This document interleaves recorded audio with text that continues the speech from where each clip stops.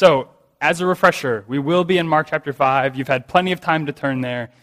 First, as a little background to the text we're going to be looking at this morning, I want to read one of the Christmas story accounts in Scripture that doesn't get a lot of play this time of year, to see a connection between what we just celebrated on Wednesday and what's happening in the text we're going to see this morning. So don't turn there. You can just listen as I read from the Christmas account in the book of Revelation, chapter 12, verses 1 to 6. And a great sign appeared in heaven, a woman clothed with the sun, with the moon under her feet, and on her head a crown of 12 stars. She was pregnant and was crying out in birth pains and the agony of giving birth. And another sign appeared in heaven. Behold, a great red dragon, with 7 heads and 10 horns, and on his head 7 diadems. His tail swept down 1/3 of the stars of heaven and cast them to the earth.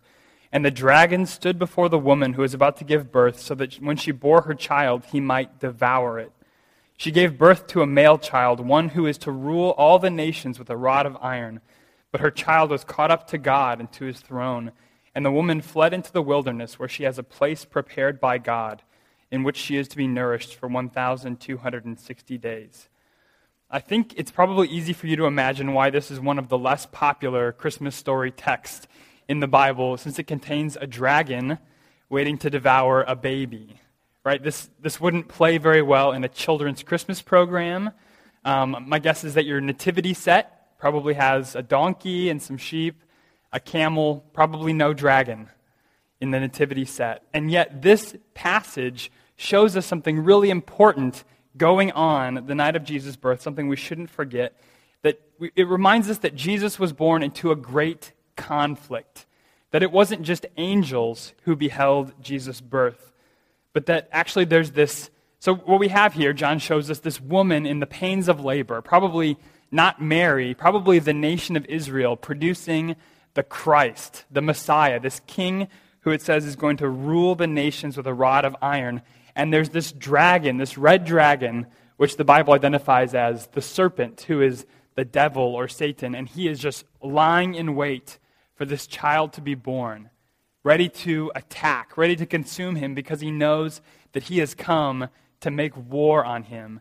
And we know from the Gospel of Matthew that as soon as King Herod found out that a child had been born who was being called King of the Jews, he issued an order that all the male children in Bethlehem, 2 years old and younger, should be killed. I mean, it's absolutely horrific.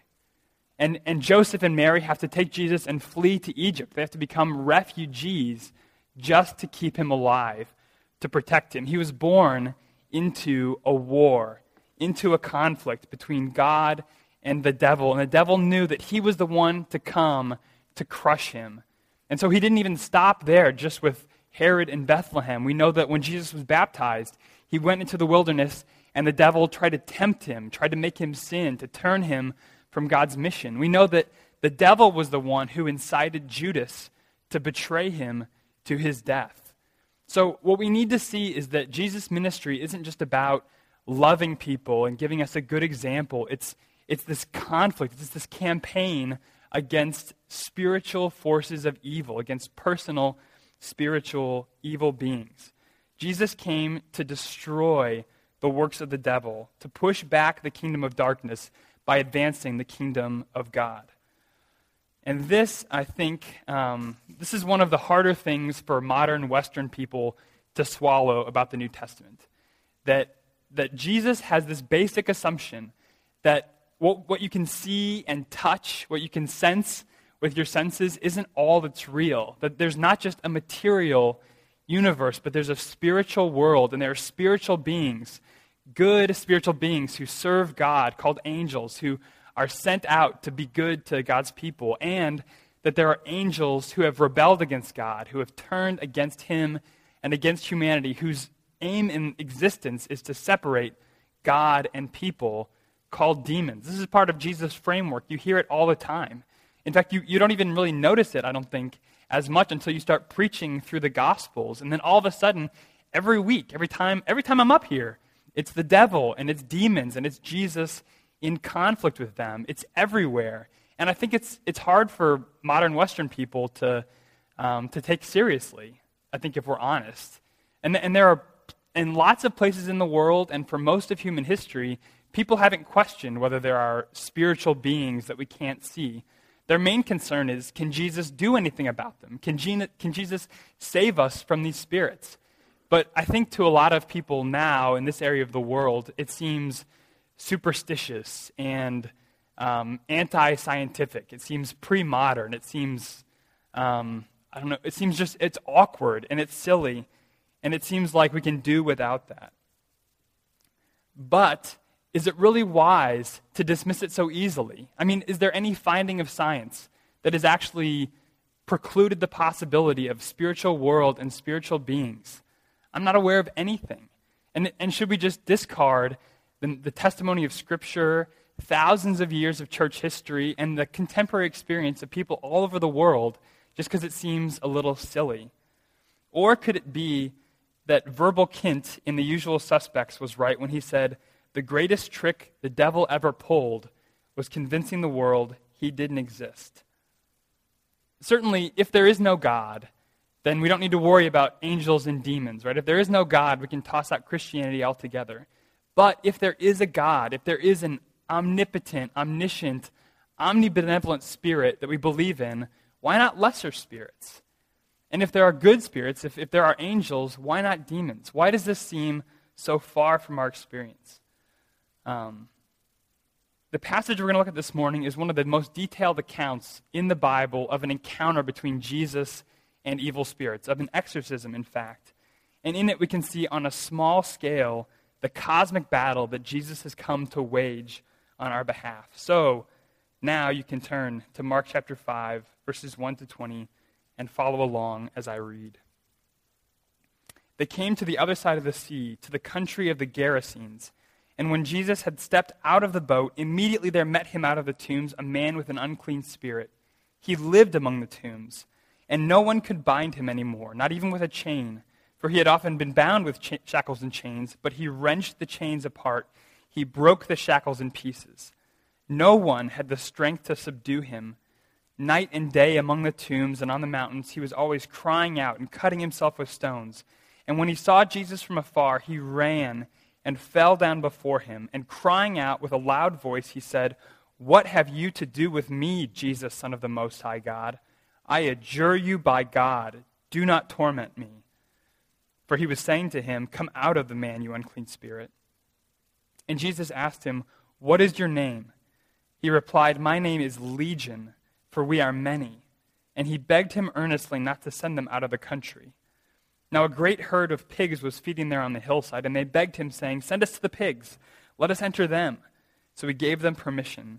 And the unclean spirits came out and entered the pigs, and the herd, numbering about 2,000, rushed down the steep bank into the sea and drowned in the sea. The herdsmen fled and told it in the city and in the country, and people came to see what it was that had happened. And they came to Jesus and saw the demon-possessed man, the one who had the legion, sitting there, clothed and in his right mind, and they were afraid. And those who had seen it described to them what had happened to the demon-possessed man and to the pigs. And they began to beg Jesus to depart from their region. As he was getting into the boat, the man who had been possessed with demons begged him that he might be with him. And he did not permit him, but said to him, "Go home to your friends and tell them how much the Lord has done for you and how he has had mercy on you." And he went away and began to proclaim in the Decapolis how much Jesus had done for him, and everyone marveled. We're going to see in this text three things. First, what evil does to people, what Jesus does to evil, and how we should respond to a great deliverance from evil. So first, what evil does to people. One of the most immediately striking aspects of this passage is this portrait it paints of this man who had been oppressed by demons. And we don't get a graphic description like this anywhere else of someone consumed with spirits inside.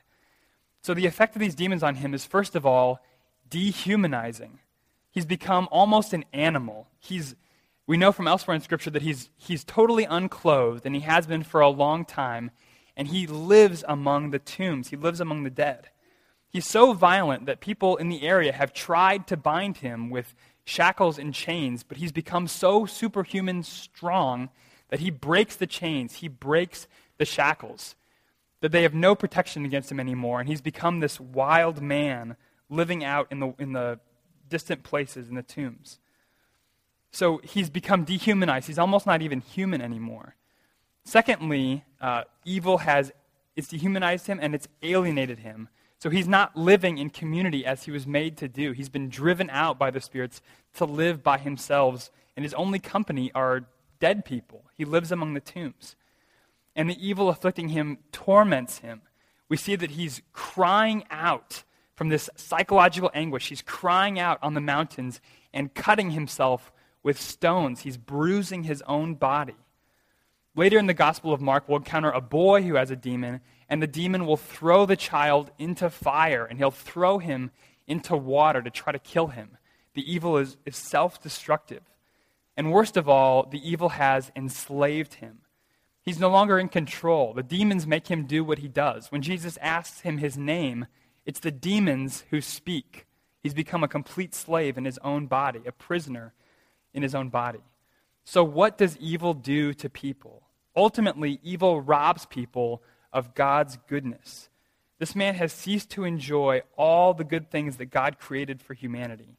God made us in his image to think and to communicate, to live in community, to work in creation, ultimately to have communion with him. And this man has been robbed of all these good things by these spirits that have taken up residence in his body. And I've been careful to describe this as not just what evil spirits do to people, but what evil does to people, because it applies more broadly.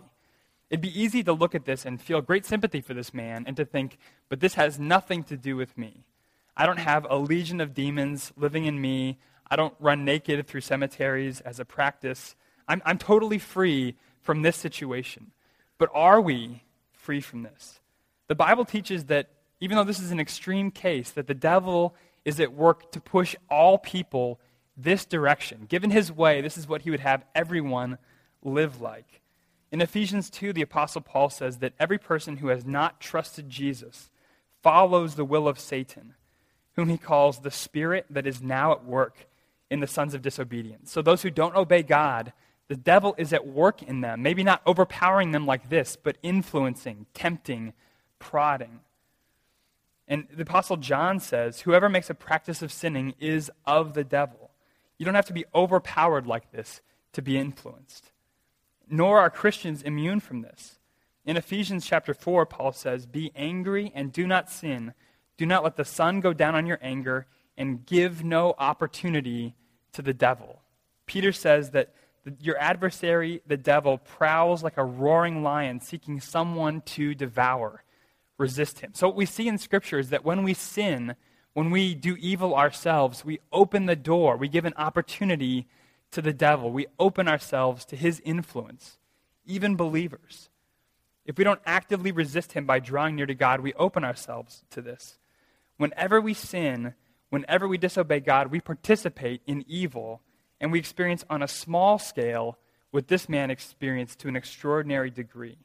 So when we sin, we're, on a small scale, dehumanized. We become a little bit less like humans and a little bit more like animals. Because we were made in the image of God. We were made not to just obey whatever we want, whatever our passions compel us to do. We were made to know God and to obey him and to know what's right and wrong and to walk in those ways.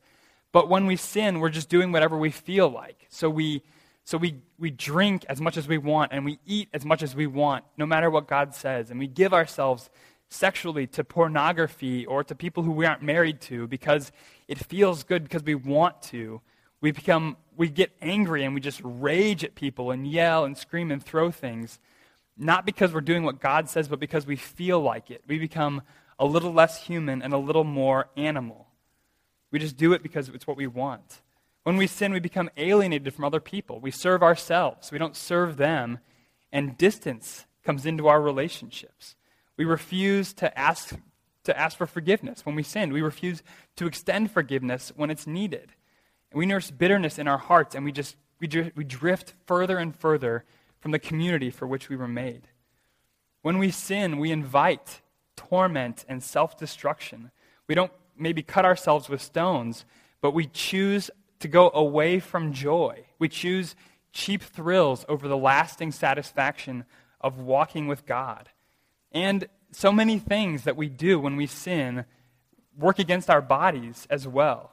Too much alcohol will destroy your liver. Too much TV will lead to weight gain, lack of energy. Too much work will exhaust you. Too much exercise will wear out your joints. Whenever something becomes more important to you than God, it works against your joy. It works against your physical body.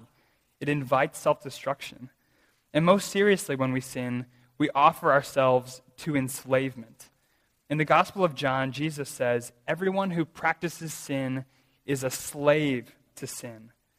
Just as this man eventually became a prisoner in his body, so when we give ourselves to sin, we offer ourselves to someone else's power over us. The longer you indulge lust or greed or pride or self-righteousness, the harder it becomes to resist it the next time. The more you give yourself over to it. The more you feed it, the stronger it becomes, and you almost despair of ever changing, of becoming different than you are. All evil, all sin, it robs us of God's goodness, of the good things God made for us to enjoy. So do you take evil seriously? Do you take sin seriously? It seems to me like, and I know this is true of me, and I think it's true of other Christians too, we can treat evil as a distasteful but occasionally useful tool in the toolbox. Like we don't want to make a habit of it, we don't want to do it all the time, but it's nice to have the option sometimes to really bite someone with our words when they deserve it, or to break laws when it's convenient to us, to occasionally way overdo it on the alcohol, but just for a special occasion. We want the option to be there to just indulge ourselves a little. But the author of Hebrews warns us that we can be hardened by sin's deceitfulness, that sin lies, that it deceives us, that it tells us it can give us everything we want.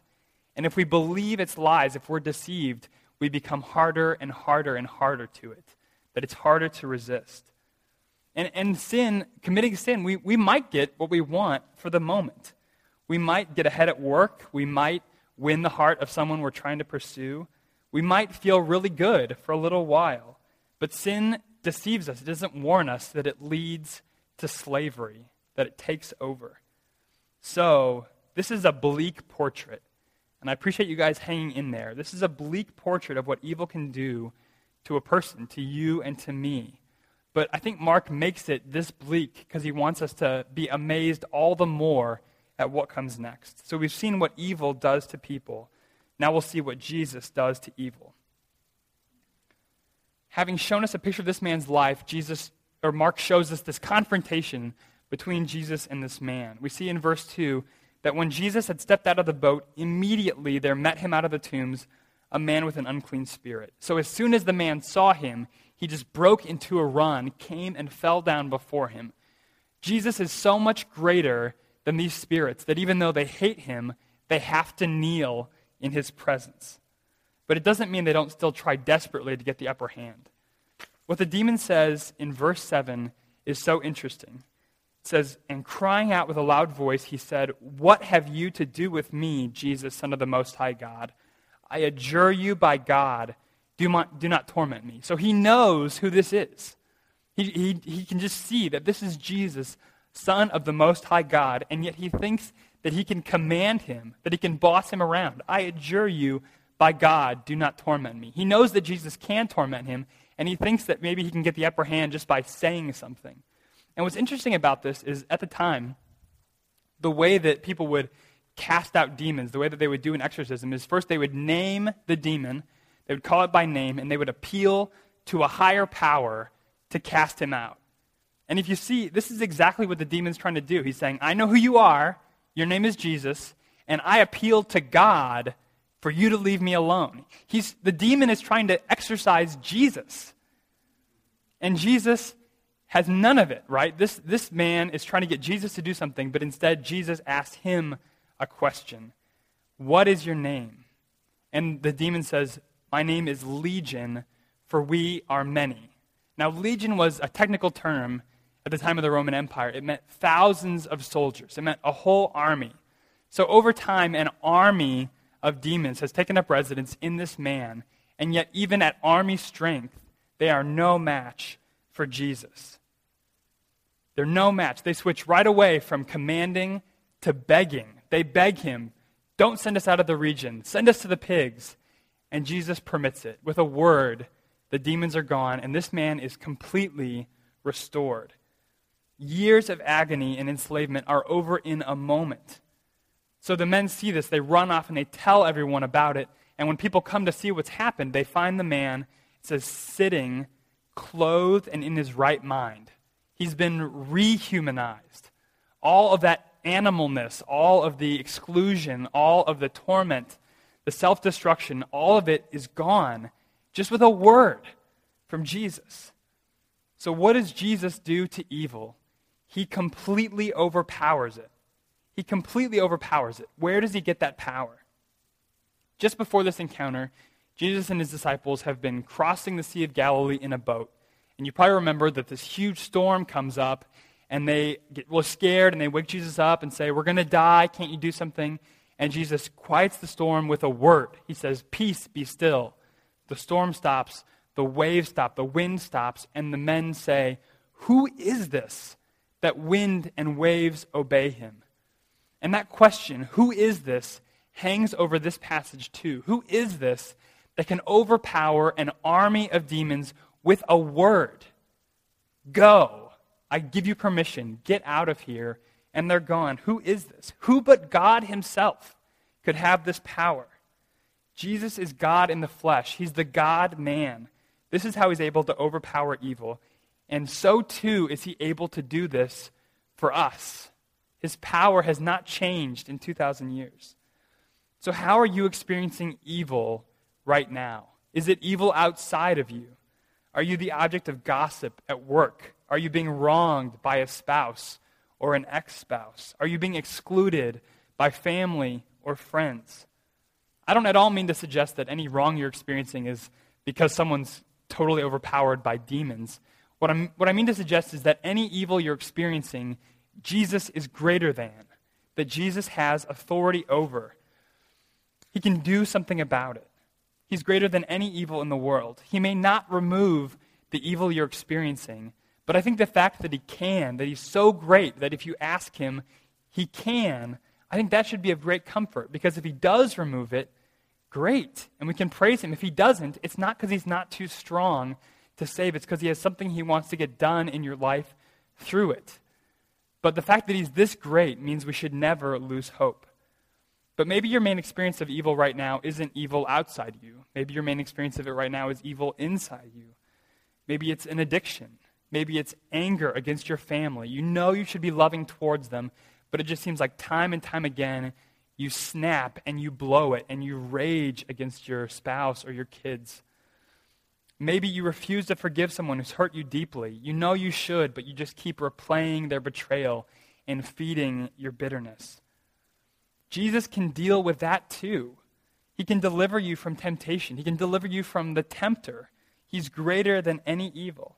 He can break sin's power in your heart. He came into the world to destroy the works of the devil. He came to atone for sin. He came to forgive. He came to overcome it. It's what he loves to do. So this encounter between Jesus and this miserable man afflicted by demons is a picture of what Jesus has done for all Christians, for all those who have turned from sin and trusted in him. Just like this man, we've been delivered from enemies too powerful from us, from sin and death and the devil.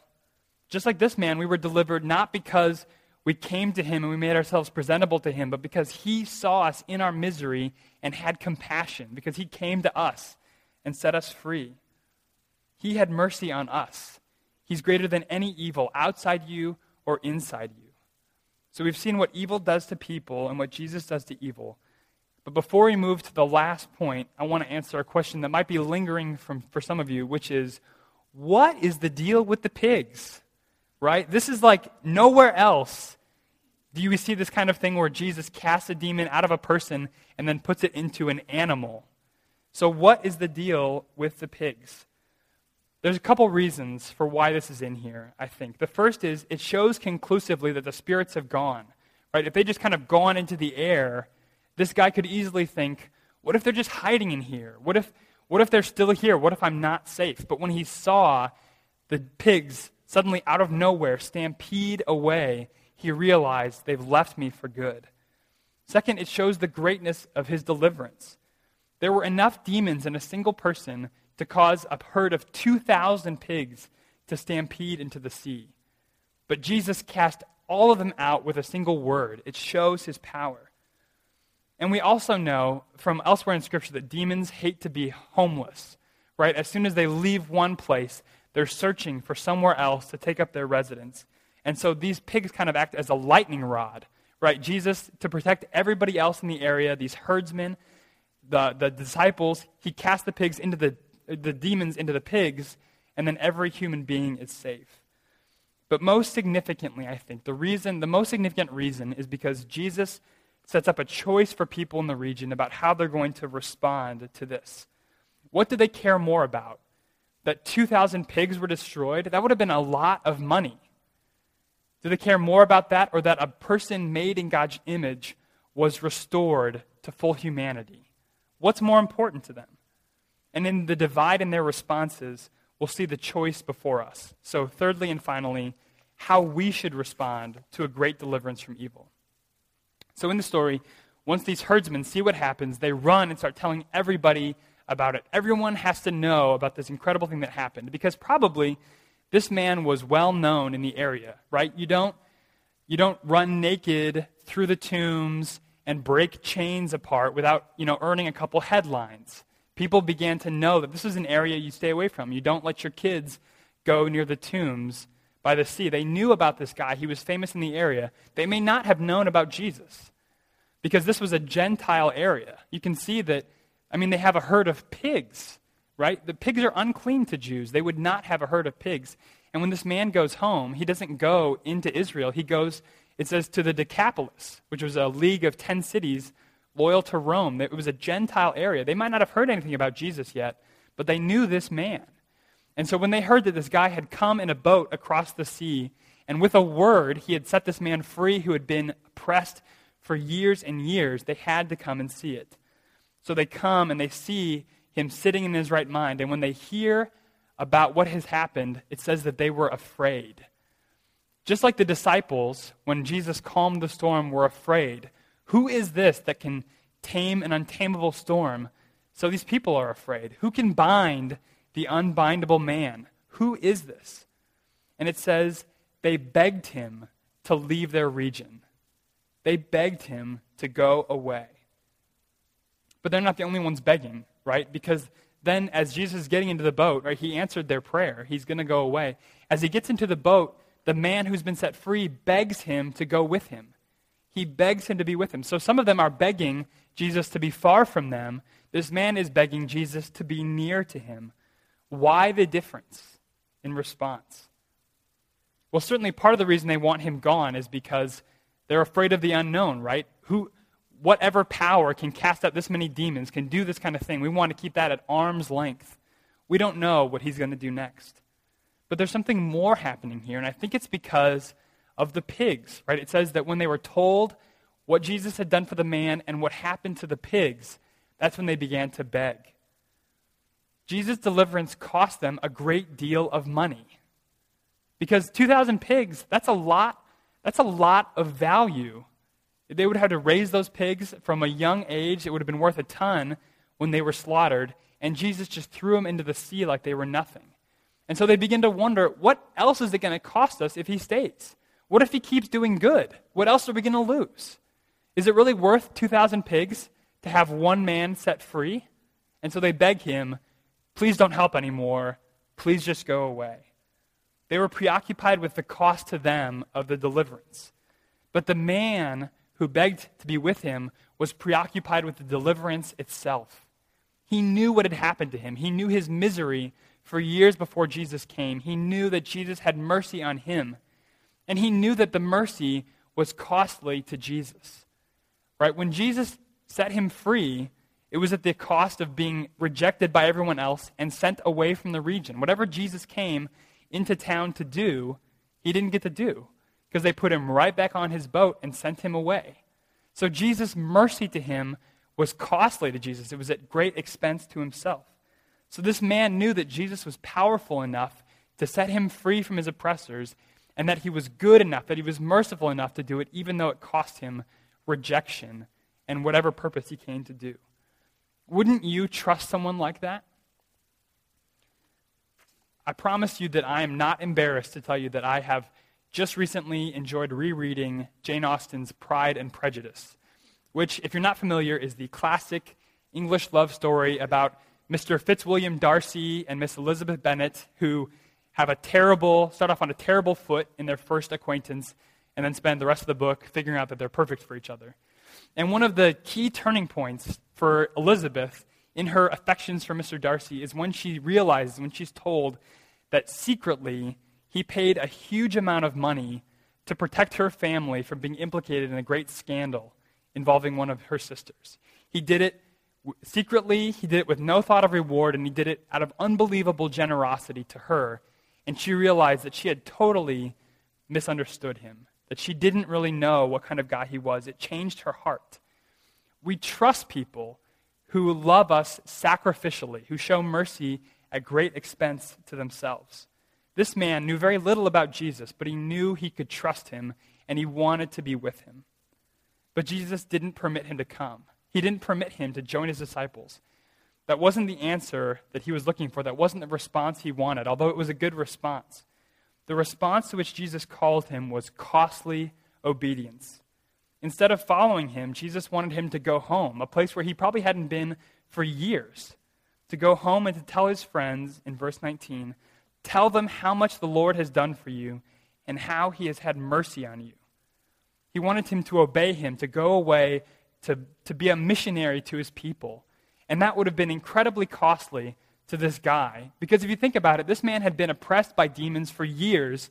Now he knows there's one person on earth who can protect me. There's someone who can set me free. There's someone who I know can keep me safe. And this person is telling him, go away. He has to go away from the presence of the person he knows can keep him safe.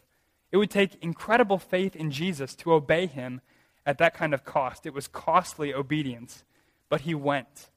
And verse 20 says, he went away and began to proclaim in the Decapolis how much Jesus had done for him, and everyone marveled. Because he was willing to obey at cost to himself, Jesus' reputation traveled where Jesus wasn't allowed to go. They wouldn't let him come and preach. They wanted him away from the region. But this man was obedient, and so Jesus was known nonetheless. The message wasn't hindered. I think that Mark shows us these two responses, begging him to go away, begging to be with him, and then obeying him at great cost, because he wants us to make our own decision about how to respond to his great deliverance. Because Jesus has made a great deliverance for everyone who trusts in him. Jesus has sought everyone who trusts in him. He has brought them to himself, and it has been at great cost to him. He has given them eternal life at the cost of his own life on the cross. On the cross, Jesus suffered God's wrath. He suffered God's anger against sin so that everyone who trusts in him can walk free, can know God, can belong to him forever with no condemnation. It's a great deliverance at great personal cost. How should we respond to such a great deliverance? Will we, like the people of the region, be preoccupied with the cost to us? Will we think of what it'll cost us to turn from an evil lifestyle, to turn from sin, and to obey Jesus? It might cost us a relationship in which we'd invested a lot of hope, a relationship we thought might lead to marriage.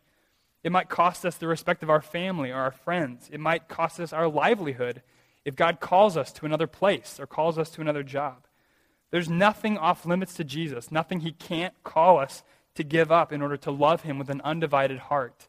Will we be preoccupied with the cost and keep us from obedience to him? Are you willing to bear that cost in order to experience the kind of freedom this man has? Freedom from his oppressors, freedom to obey Jesus in anything.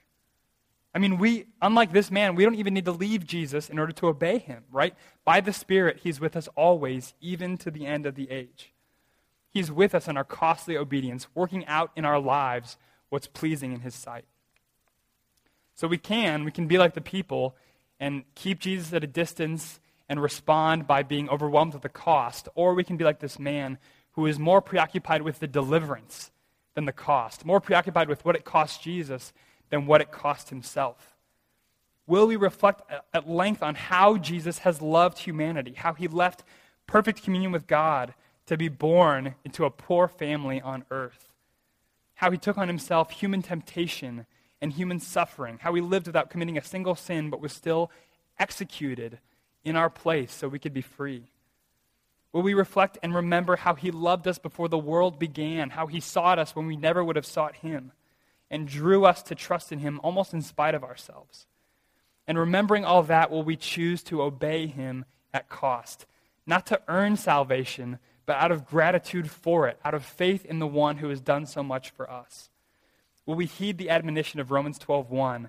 I appeal to you, therefore, brothers, by the mercies of God, in view of what God has done, to present your bodies as a living sacrifice, holy and acceptable to God, which is your spiritual worship. By God's mercies, in view of his great deliverance, offer yourselves to him. Obey him at cost. I'm not sure what it will look like for you. I'm not sure how costly obedience will look for you. If you're not a Christian, it starts with repenting, with turning from what you're living for, turning from what you're worshiping that isn't him, whatever's keeping you from him, turning and putting your trust in him, believing in his sacrifice and in his power to save. But if you're already a Christian, I don't know what it'll look like. It might mean breaking off a relationship that doesn't glorify God. It might mean confessing to another Christian a pattern in your life you've been concealing because you're ashamed of it. It might mean, as it did for this man, going home and telling your friends how much the Lord has done for you and how he's had mercy on you. But the one thing that's sure is, it's the path to joy. To turn from obedience, to live in sin, is to choose to go back to slavery. It's to choose to go back to the oppression that we were in before. But to obey him is to choose to walk in freedom and the joy of nearness to our God and Savior. So let's pray for God's help. Our Father, we pray that you would help us in light of your mercies, in view of what you've done, that you have done everything necessary to bring us to yourself, that you would help us to be like this man, to obey Jesus at cost, to do what he's called us to do. I pray that you would help us, that you would show us in your word what it means to obey you, where we need to obey you today and this week, and that you would give us grace by your Spirit to be in awe of your sacrifice and in our deliverance, and to obey you at great cost in pursuit of the joy of being near to you and bringing you glory. We pray in Jesus' name. Amen.